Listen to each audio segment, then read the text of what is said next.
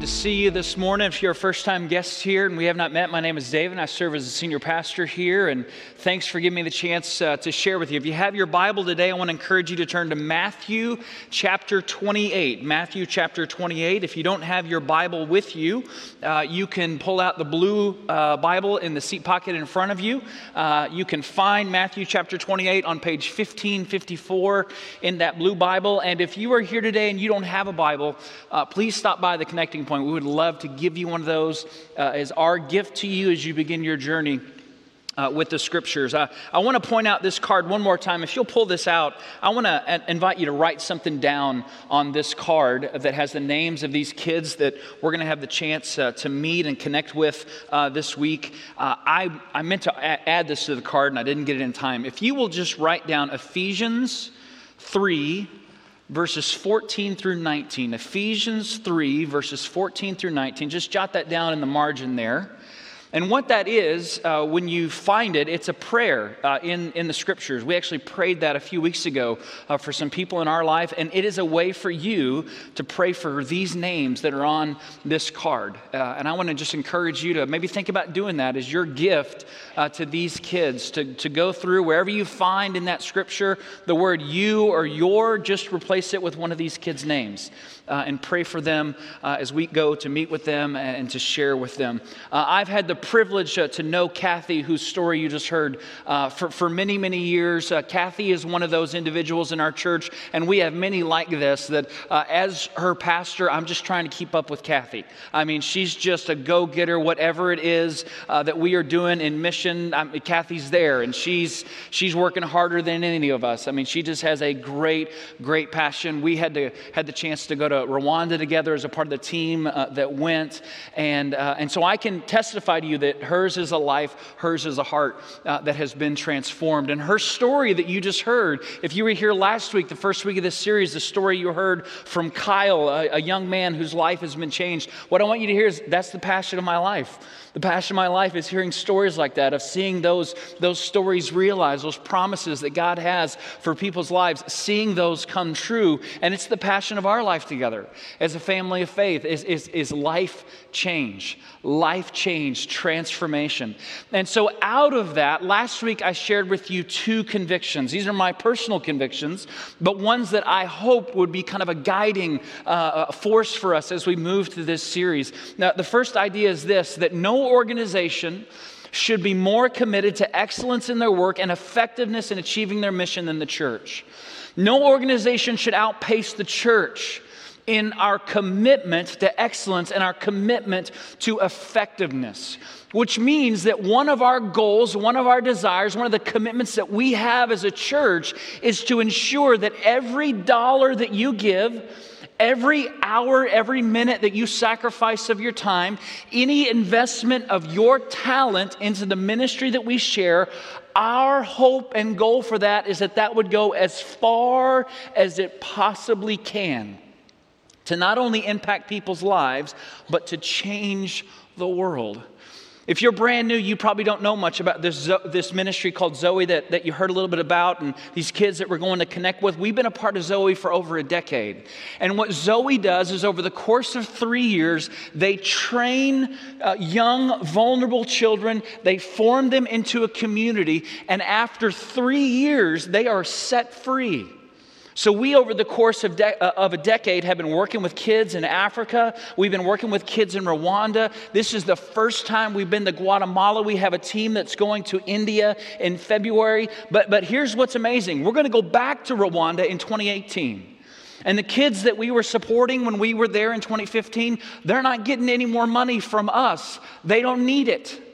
Because what Zoe does isn't a relief ministry. It doesn't create dependency. It's a ministry that sets children's lives and dreams free, forms in a community where they're safe, gives them a trade so that they can take care of themselves, teaches them how to care for their bodies, proper hygiene, how to take care of the water that they take in. And after that they are set free to share that in the communities in which they live. And so a dollar that you give to Zoe, here's what's incredible. It keeps going and going and going in the dreams that are set free in the lives of those kids, but the way in which they become leaders in their community. there in Rwanda. It's incredible. And that's what we hope for everything that we do together in the life of our church is that our sacrifice together, because that's what runs this place, that it reaches its maximum potential to set lives free, to change lives, to build the kingdom. And here's why this is so important. And here's why we as an organization should be more committed to this than any other organization in the world. Because the product of the church is God's answer to a broken world. What we do together, the work that we do together, the product that we seek to deliver as a family of faith is God's answer to a broken world. And I just want you to think clearly today about what that means. That means that when an orphan cries out to God from a life of suffering and pain, God answers that prayer by sending people like Kathy.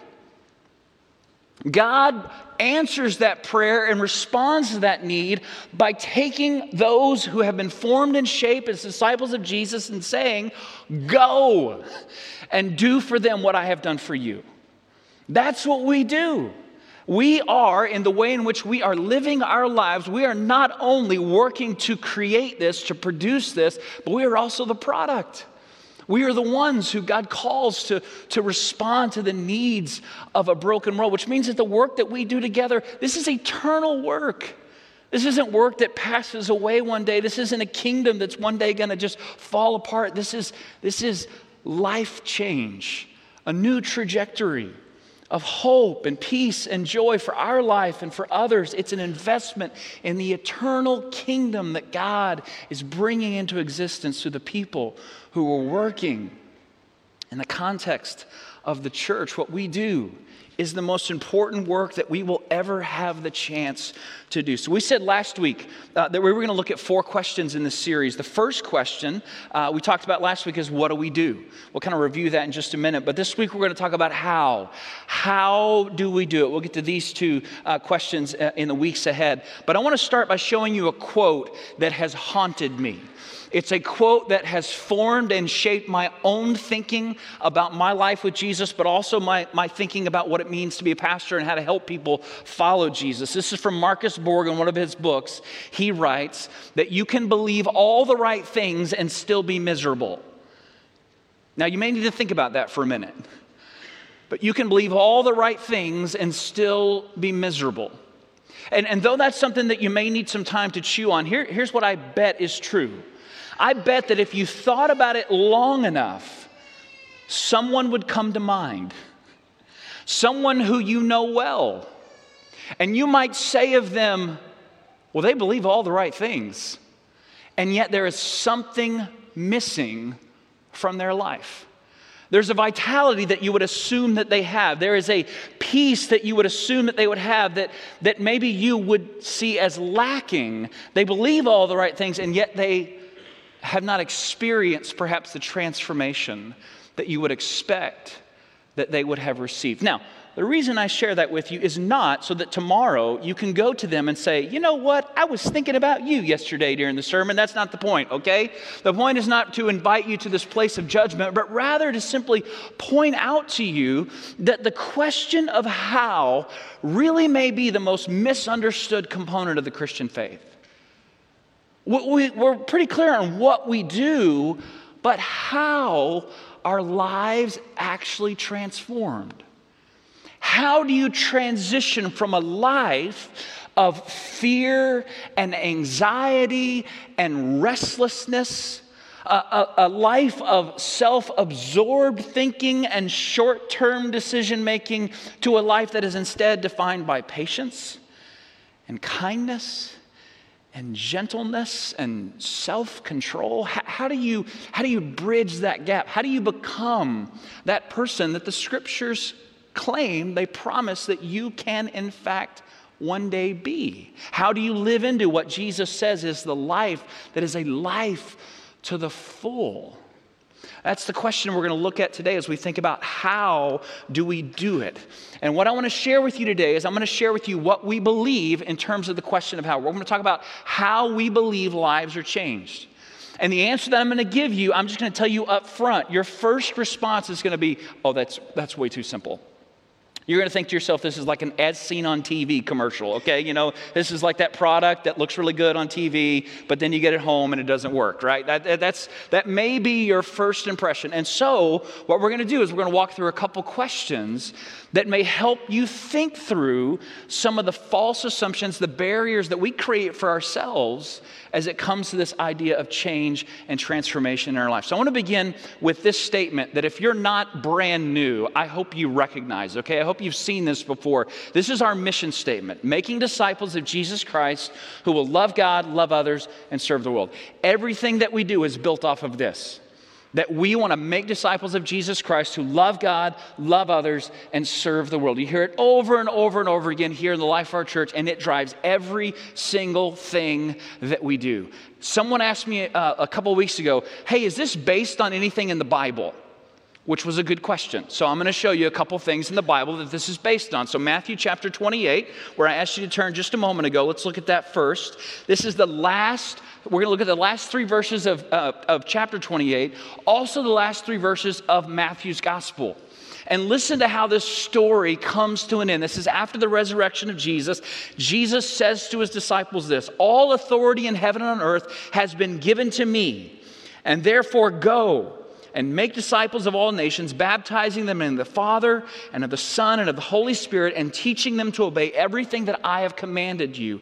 And surely I am with you always to the very end of the age. So the story culminates with Jesus saying, you must now go and do for others what I have done for you. I have called you to be my disciples. I invited you into a new way of living, and I have taught you. I have shared life with you. And now I am sending you out to do for others the exact same thing that I have done for you. Train them, teach them, equip them, and don't forget that I'm always, always with you. And for generations, for thousands of years, this is what the church has done. This is how lives have been changed. One life to another, doing for someone else what someone else did for you. The pattern that is established here in Matthew chapter 28. So this is what we do. We make disciples of Jesus Christ. This is another expression of what we talked about last week. Last week we talked about helping people who are sick who hope to get well. This is another way of saying this. This is what we do. We are about making disciples of Jesus Christ, inviting people into a relationship of following Jesus and learning to live in a whole new way, the way of Jesus, the way that he taught us to live, and that we have been trained and taught because someone else gave us that gift. Turn to the left a few pages to Matthew chapter 22. You'll get a sense of where the rest of this statement comes from. Jesus in Matthew chapter 22 is asked a question. He's asked a question by an adversary, someone who's trying to trip him up. And the question is, Jesus, of all the laws, what's the most important? Give me one. Give me the most important law. And Jesus says, I'd love to. Here they are. Number one, verse 37, love the Lord your God with all your heart, with all your soul, with all your mind. This is the first and greatest commandment, Jesus says, and the second is like it: love your neighbor as yourself. All the law and the prophets hang on these two commandments. So the man asks for one, and Jesus gives him two. Because Jesus, according to his teaching, you cannot do one without doing the other. I can't just give you one, I have to give you two. Because these two things, you can't do one without doing the other. You can just write this one down. 1 John 4:19. This is John saying the exact same thing, but he's going to say it in a little more blunt way. So if you're the kind of person where you appreciate people being blunt with you, listen to 1 John 4:19 and 20. We love because he first loved us. Love doesn't originate with you or I. Any act of love is a participation in God. That's an incredible thought. Just thinking about that. Any act of love is a participation in God's love. Whoever claims to love God, he continues, yet hates a brother or sister is a liar.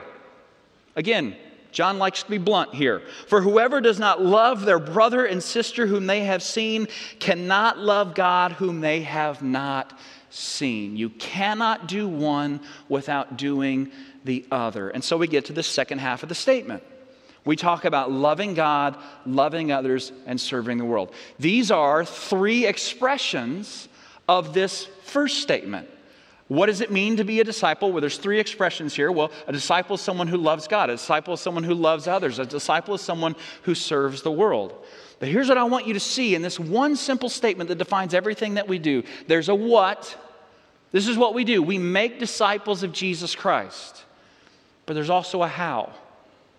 How are lives changed? How's your heart transformed? How do you become the new creation that Paul talks about in 2 Corinthians? You do it through loving God, loving others, and serving the world. That's it. That's the answer. That's how your life has changed. You love God, you love others, and you serve the world. That's our answer to how lives are changed. Now again, you may think to yourself, okay, well, I've been doing that for a while, and I still find some things lacking in my life. I still wrestle with anxiety. I still wrestle with fear. I still have trouble forgiving in the way that I know that I should. There's something about the fullness of life that I am lacking. And so maybe your pushback is that it just can't be that simple, because I've been doing that. I've been trying that. I've been doing that over and over and over again. And there's something that I'm still missing in my life. And so is it really that simple? Love God, love others, and serve the world? Because that's what I've been doing. And yet I feel like there must be something more. And if that's you, you don't have to raise your hand, okay? But if that's you, here's what I want you to hear today. You're in good company. Because I feel that too. I mean, I look at my life and I think to myself, I want to be a better dad than I am today. I want to be a better husband than I am today. I want to be more attentive to the needs of my children and the needs of my wife and the life that I'm living every single day. I want to be a better pastor than I am today. I want to look at the world with a deeper sense of compassion and empathy than I do right now. I want there to be fewer moments in my life where I feel myself driven by fear rather than being driven by faith. I want to be a more courageous person. I want to be more brave. I want to stop being so worried about fill in the blank. Instead, I just want to worry about being faithful to where God would lead me and God would call me to go. If that's you today, what I want you to hear is me too. And probably everyone else who's here in the room with you. There is this sense in which there is this person we hope that we will one day be, and yet there is this recognition that we have that, well, we're not quite there yet. And so what I want to offer you today are three questions that have been personally valuable to me as I think about this process of transformation that is happening in my life. I hope they'll be valuable to you, and I hope that they will help you think through what may be some of the false assumptions you have about how change actually happens in your life. Here's the first question. First question is, am I consistent? Am I consistent?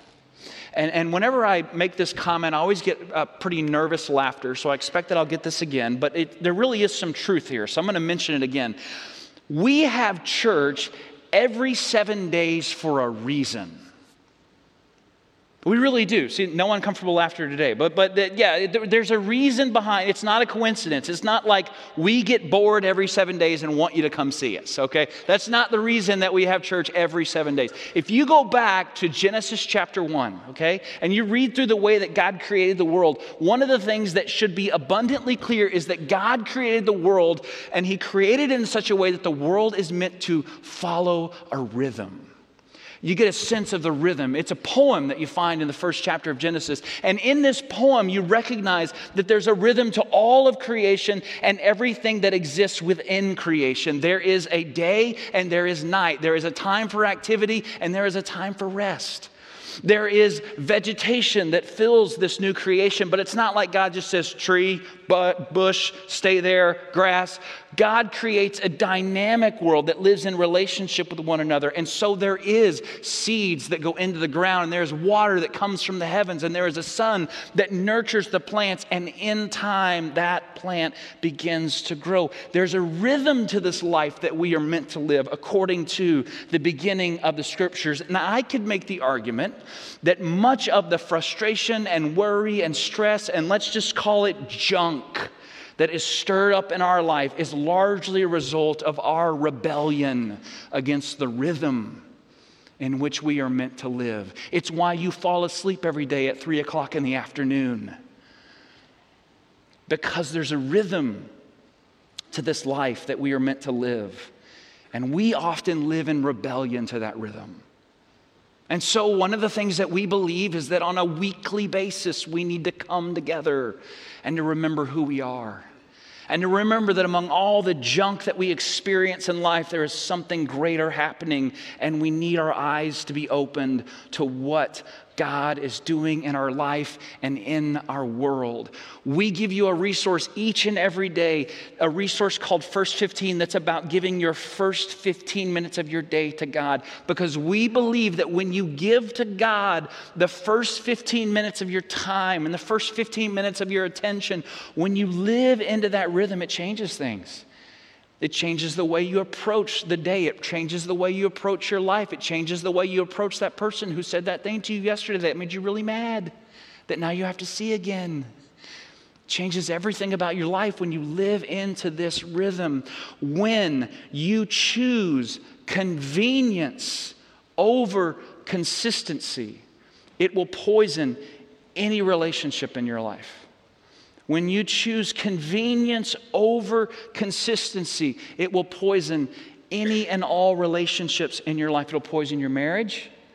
It'll poison your relationship with your kids. It'll poison your relationship with your close friends. When convenience is consistently chosen over consistency, relationships suffer. And so the question that we should wrestle with is, am I consistent in this relationship with God? Or am I simply treating God as a convenience that I turn to when I need Him, rather than investing myself in the rhythm of life that God has invited me to live into? The second question, you're going to love this one. Second question is, am I being patient? I felt like we just needed a moment of silence there, just to practice for a moment. Am I being patient? Am I being patient with myself? Am I being patient with the fruit that God is growing in my life? Souls grow slowly. I'll say that one more time. Souls grow slowly. Which means that one of the things that we need in our life is the space to remind ourselves that I am not who I hope to be, but I am not who I used to be. We need to take time to turn our attention away from where we want to go for a moment to remember where we have been and how far we have come. We need people in our life who sometimes speak into our hearts and into our minds the truth that many of us need to hear. Hey, you're doing a lot better than you think you are. Give yourself the grace to recognize that something's happening over the course of time, and that God is faithful to the work that He is doing in your life. One of the blessings of community is that the people that you share life with should be invested in encouraging and nurturing you and opening your eyes to see those things that many of us, we really do struggle to see, especially when it comes to our own life. And so are you being patient with yourself? Being patient with the fruit that is growing, the soul that is growing within you slowly. Here's the third question. Am I expecting too much from myself and too little from God? I'm expecting too much from myself and too little from God. If you go to any bookstore, there's a couple of sections you will always find. You're going to find a fiction section. You're going to find a nonfiction section. You're going to find a section on spirituality or religion. They may call it a different thing. There's a section for business leaders, how to run your business, how to be a great leader. And there's a section that is growing. I mean, it's like every day they add another shelf. It's aisles and aisles and aisles. And it's a section called often the self-help section, okay? And this is a section of books that are dedicated to helping you help you. All right? And here's what I want you to hear first. That there's really nothing wrong with that, okay? I believe and have an ambitious desire for your life, and I believe in learning. I believe in challenging yourself. I believe in setting goals and measuring those goals and doing all those things that these books would teach you to do. But here's something that we have to be very, very clear on. Jesus did not come to give you tips on how to better yourself. He didn't stage a seminar, okay? I've got some strategies, all right? Write this down. Here's 7 things that you can do. That's not what Jesus came for. Jesus came to heal your soul.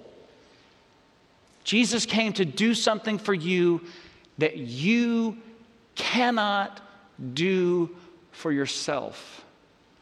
The lie that is at the heart of human brokenness is that you can save yourself. And it's just not true. Go back to Genesis 3. Go back to the very beginning of this story. Our ancestors, the deception that they believe in the garden is this: you don't need God. You can do it yourself.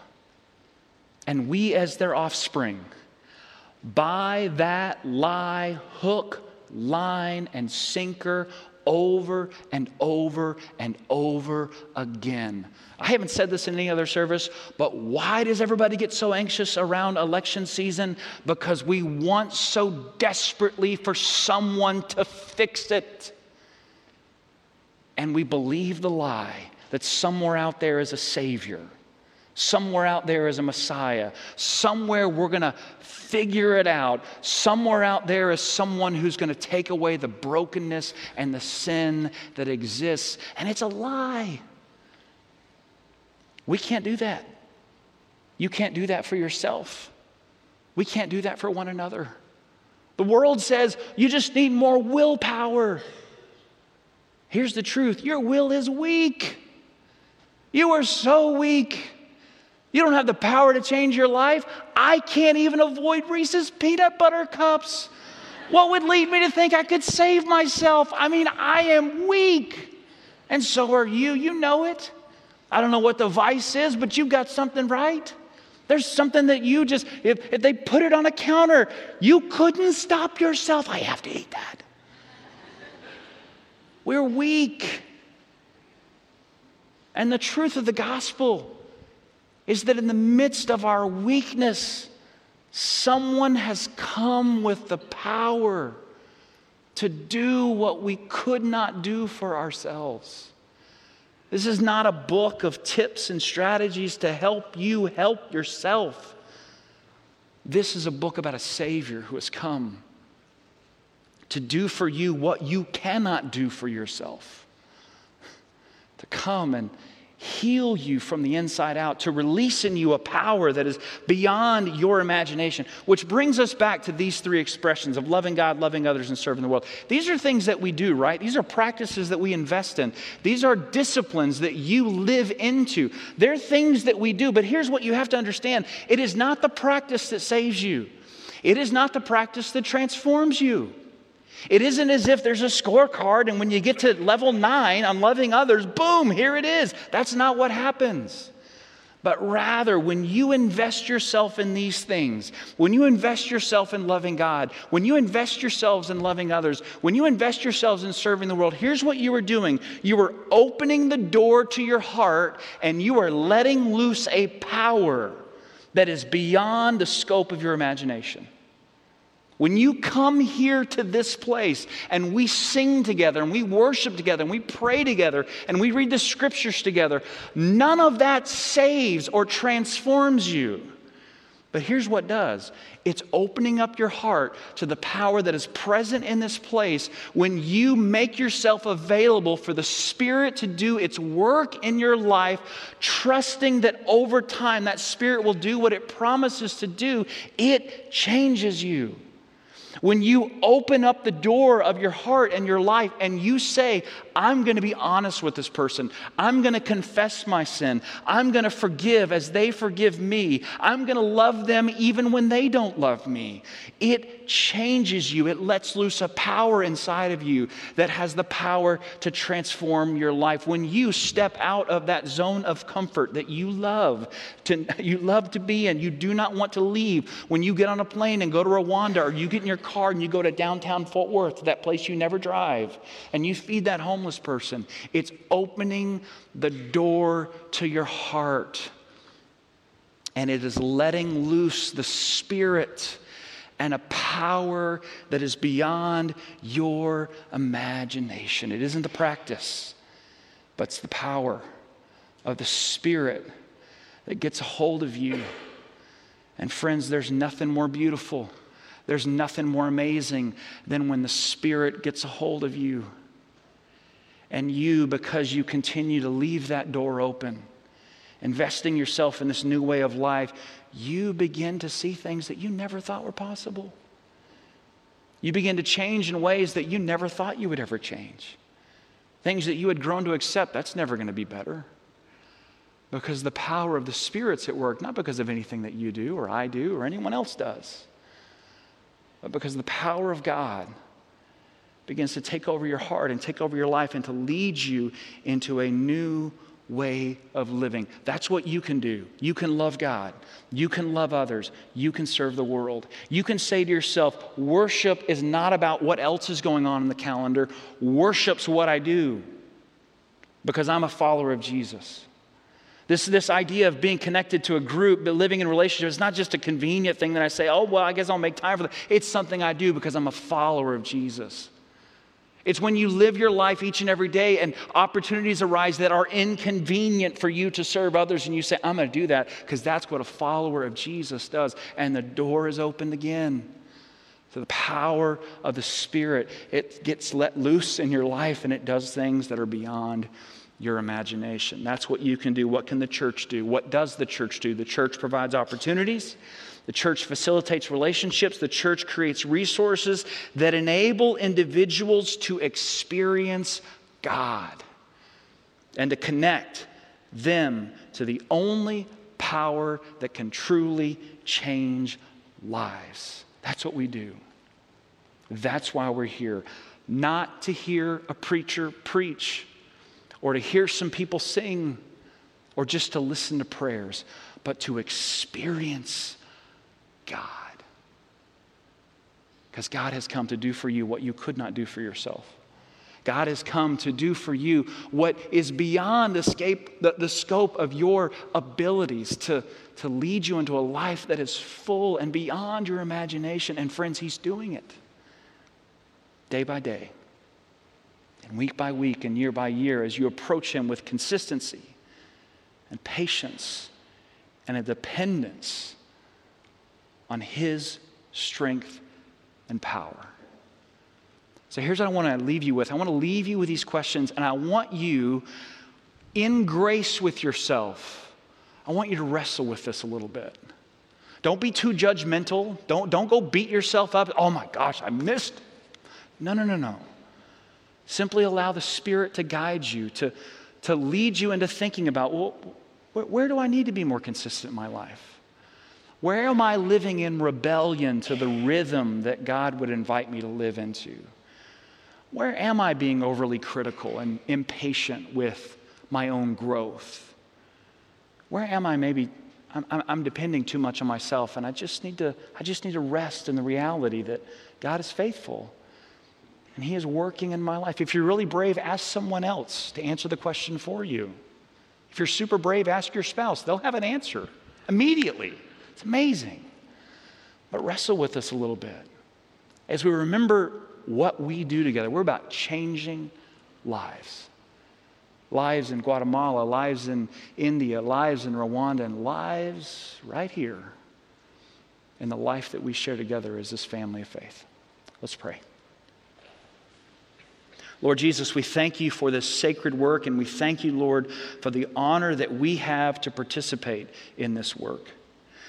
We thank you, God, for what you have done in us, especially, Lord, those things that maybe we struggle to see and to celebrate. Lord, for some of us, there is a courage that wasn't there before. There is a patience that wasn't there before. There is a compassion that wasn't there before. You have begun the process of changing the way we see and changing how we hear and changing how we think. You have entered into our hearts by your power. You have begun the process of purifying our minds. And maybe, Lord, we just haven't taken the time to stop and to see that and to say thank you. Maybe we haven't, Lord, taken the time to think about the road less traveled, to think about where we might be were it not for you. You have changed us, and you are changing us. And yes, there is more work to do.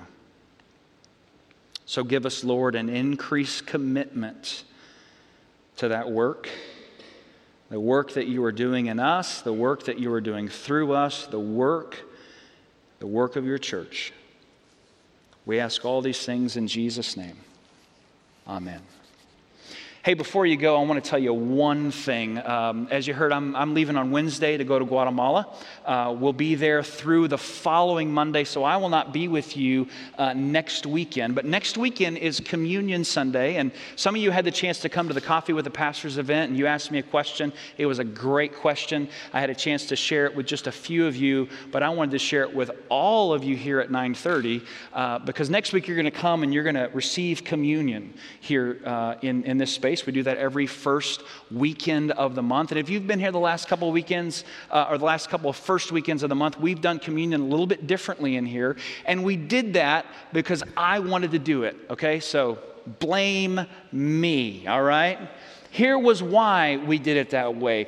We practiced communion the last couple of months by intinction, which is another way of doing communion. We often do it that way on Saturday night. And one of the things that I love about Saturday night, which is a smaller crowd, is that when we receive communion by intinction, people come to the rails to pray, and people have all the time in the world to come and pray at these rails. And I just love that. I love seeing people coming and simply spending time with God before they go out into the rest of their Saturday evening. And so that was my hope. I really hope that here at 9:30 we could create that same environment. But here's the deal. There's too many of you.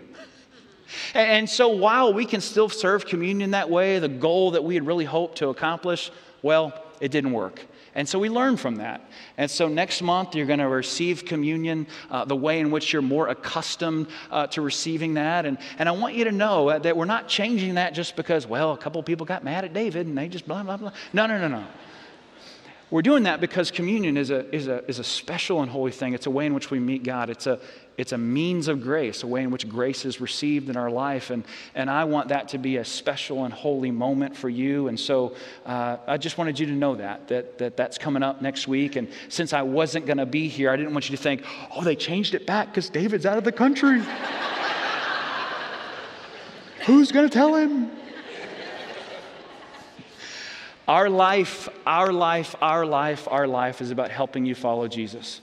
And so as you go from this place, I pray for you that you will go with a sense of His grace and His love and His mercy, and that those gifts that He has given you would change the way that you interact with a world that is broken and hurting and in need. Go as people who are willing to be the ones to be the hands and the feet of Jesus. Go in Jesus' name. Amen.